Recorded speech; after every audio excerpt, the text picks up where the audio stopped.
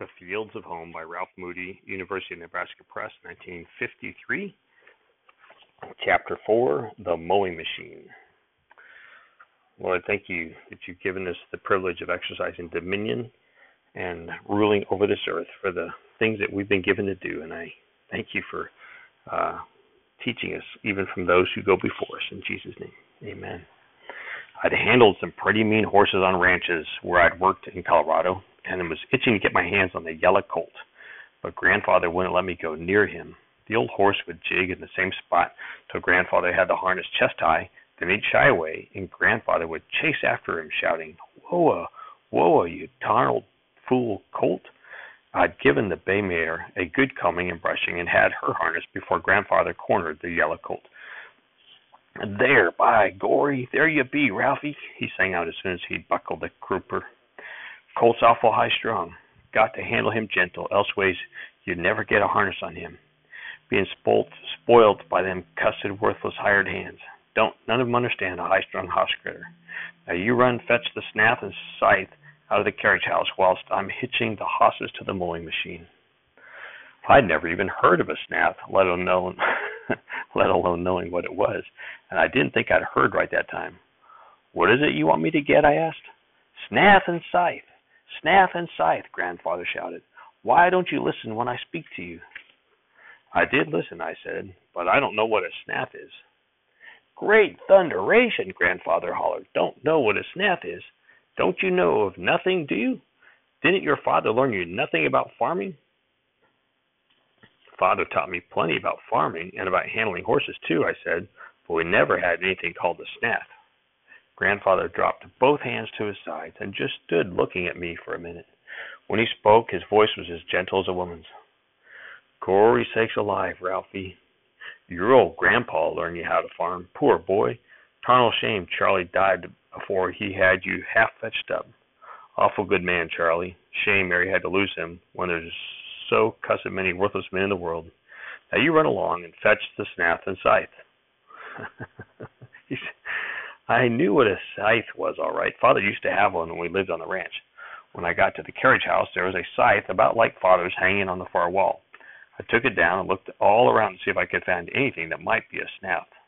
I was still trying when Grandfather called, "Ralphie, what's keeping you? We ain't got all day." I grabbed up a broken whetstone, took the scythe, and hurried down behind the barn where he was shouting, "Whoa, whoa, back," at the horses. From the corner of the barn, I could see Grandfather down on his hands and knees behind a yellow colt. The colt was the off horse, the one on the right-hand side of the pair, and the cutter bar of the mowing machine was down, and if the team had started up, Grandfather would have been right in the path of the knives. I began to run, but the crooked scythe handle kept bouncing around on my shoulder, and I was afraid that I might startle the horses, so I had to slow down. Grandfather looked up just when I was back to a walk and shouted, "What in time and tarnation ails you? Dawdling away the whole day when there's work to be done. What kept you?" "I couldn't find the snath," I called back. I was getting close enough that Father didn't have to shout, but he snapped good and loud, "Couldn't find it? Couldn't find it? What in thunderation you got over your shoulder?" Of course, by that time I knew it had to be something to do with the scythe, so I asked, "Is it a part of the scythe?" Grandfather stood up on his knees with his hands drooped in front of his chest, just the way a prairie dog stands by his hole, and he looked up at me as if I were some kind of strange animal. "Gory sakes alive," he said at last. "How did you ever, a boy, grow up to your age and know so little? Poor boy, it's a good thing Mary sent you. Your old grandpa learned you to be a man. Snath is the handle, scythe is the blade that goes on it." Grandfather had the buckskins tug wired to the single tree with a piece of rusty old barbed wire. It was so brittle that one strand had cracked where the sharp bend came, and an end 3 feet long was trailing on the ground. He grabbed the trailing piece in both fists and bent it back and forth till it broke, leaving an 1/8-inch spike sticking out with a barb at the end. That won't work very well, will it?" I asked. "One strand is already broken, and the dragging end will ball hay up in front of the cutter bar." "Don't you tell me," Grandfather blurted, but I knew he could see I was right. As he got up off his knees, the toe of his boot caught the spike of wire and turned it up so it wouldn't drag. "Ain't nothing the matter with that," he said as he climbed up onto the mowing machine seat. "Now, pass me the lines and stand back so you don't get hurt." Whoa, Colty. I knew quite a little about mowing machines.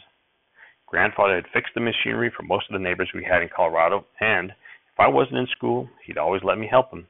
He traded a Colt for an old second-hand mowing machine one winter, and we'd taken it all to pieces, made some new parts, and put it all together again. When Father got done fixing any piece of machinery, it had always worked just as well as a new one. I hadn't had much time to look over Grandfather's machine, but in one glance I could see that it was in worse shape than the one Father got for the Colt. The cutter bar was lying in a tangle of matted clover, 2 of the knife sections were broken in half, and 1 was missing altogether. The gears were out of mesh, and there was new red rust on all of them and along the sickle blades. If the team was started with a cutter bar dragging, I knew it might tear things all to pieces. The yellow colt had begun prancing the minute Grandfather shouted, "Whoa," at Colty. I snatched up the reins, but before I passed them to Grandfather, I said, "Hadn't I better put the cutter bar up before it drags and breaks something?" Leave be, Grandfather shouted. "Pass me them reins and stand back out of the way." I should have kept quiet, but as I passed him the lines, I asked, "Hadn't I better get an oil can?" Stand back, I tell you," Grandfather snapped. Then he spanked the reins up and down and shouted, Get up. The bay mare didn't move an inch when Grandfather shouted, but the yellow colt went off like a skyrocket and in the same direction, straight up. He danced a jig on his hind feet and kept his front ones pawing up and down like a swimming dog's. When he came down, he rammed into the collar and, of course, broke the rotten old piece of barbed wire on the whiffle tree. It held just long enough to lurch the mowing machine forward a few inches and make the slipping gears scream. With his outside tug loose and the screech of the gears behind him, the old buckskin swung around like a slam gate. He nearly pulled Grandfather off the seat, broke one of the reins, and tore most of his harness off. Instead of being mad at the yellow colt, Grandfather began yelling at me. "Tarnal fool, boy! You scared him! Why didn't you stand back like I told you? Whoa, Colty, whoa."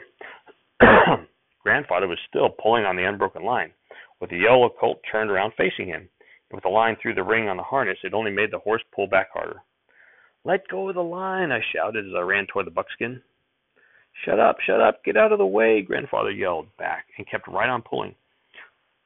The collar was hauled tight up around the old horse's jaws, and he had his feet braced the way a bulldog does when he's trying to pull a stick out of your hands. I still had the scythe stone in my hand, had got back to the yellow colt, was just ready to hit him and make him jump forward when the second rein broke and the buckskin sat down with a thud. His rump missed my feet by less than 2 inches, and Grandfather hollered, "Now see what you done? Why didn't you keep out of the way?"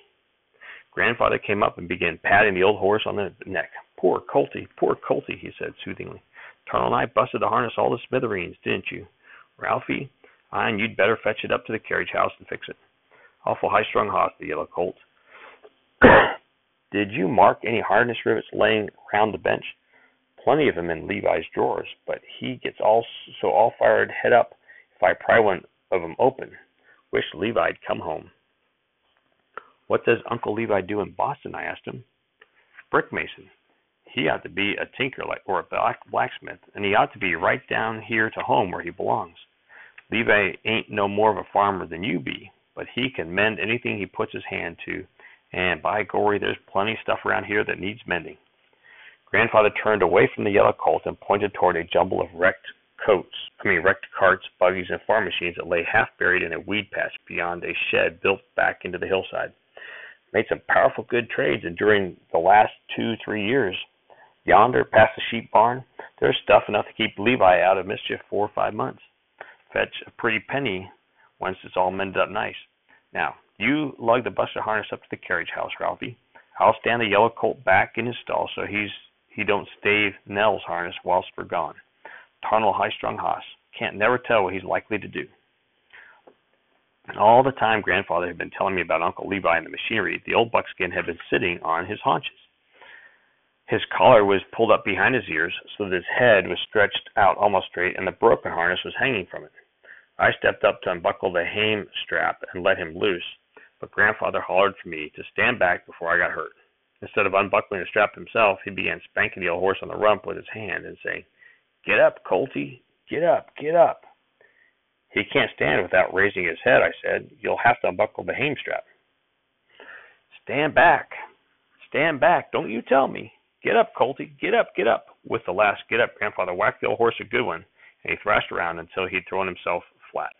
All four legs were going as if he were trying to run a 2-minute mile right there on his side, and Grandfather was dancing in and out between the flying hoofs and shouting, "Whoa, Colty, whoa, whoa, I tell you." The yellow colt's back was toward me, and I stepped in quick, yanked the end of the top hame strap, and let it slip through the buckle. The hames flew off the collar as though they'd been pulled by a spring, and the horse flopped his head down and lay as if he were dead. "Now see what you've done," Grandfather yelled at me so loud his voice nearly went squeaky. "You killed him. You killed him." I'd taken all the blame I could stand. Anybody who knew anything about horses could see that the buckskin was only sulking, and that he wasn't hurt a bit. I was so mad about Grandfather's yelling at me that I wanted to throw something at him, and I still had the broken piece of whetstone in my hand. Before I even stopped to think, I smacked it down hard on the old horse's rump. He came to life quicker than a scared jackrabbit and scrambled to his feet. Then he stood there trembling all over while Grandfather scolded me. Don't you never durst hit a dumb critter," he shouted. Poor Colty, poor Colty. Now fetch that harness up to the carriage house whilst I take him to the barn." I gathered up the harness and watched Grandfather take the old buckskin to the barn, or rather, the buckskin take Grandfather. The yellow colt was always 16 hands high and carried his head like a giraffe. Black spots were all he needed to make him look like one. Grandfather had the big ring clutched in his fist, and was being jerked on his tiptoes as the old horse pranced and flung his head. All the way up through the barnyard, he was dancing around, trying to keep his feet out from under the horse's hoofs and shouting, "Whoa, Colty, whoa, you tarnal fool hoss." We didn't get along much better mending harness than we had in breaking it. Father had taught me how to set a rivet tight by driving the washer down with a small nut, then cutting the tail close and tapping it evenly with a hammer. The only rivets we could find on the bench were 3/4 of an inch long, and the washers were too big to fit them. I tried to show Grandfather how to split a rivet end, spread it both ways, and tap it flat, but he snatched the hammer out of my hands. "Great thunderation," he snapped. "You're worse than Levi. Fiddle-faddle around half a day putting in a harness rivet. Stand back whilst I fetch it a clip." He swung the hammer higher than his head, pounded it down like a sledge, and mashed the long rivet into a flat figure S. "There, by thunder," he said, and he looked at it. "Ain't no reason I won't hold tight as a button. Now, find me 3, 4, half a dozen more of them. Your old grandpa will learn you how to be a farmer yet, Ralphie." That's a tough start to the relationship as Ralph learns how to labor alongside his grandfather. I love you.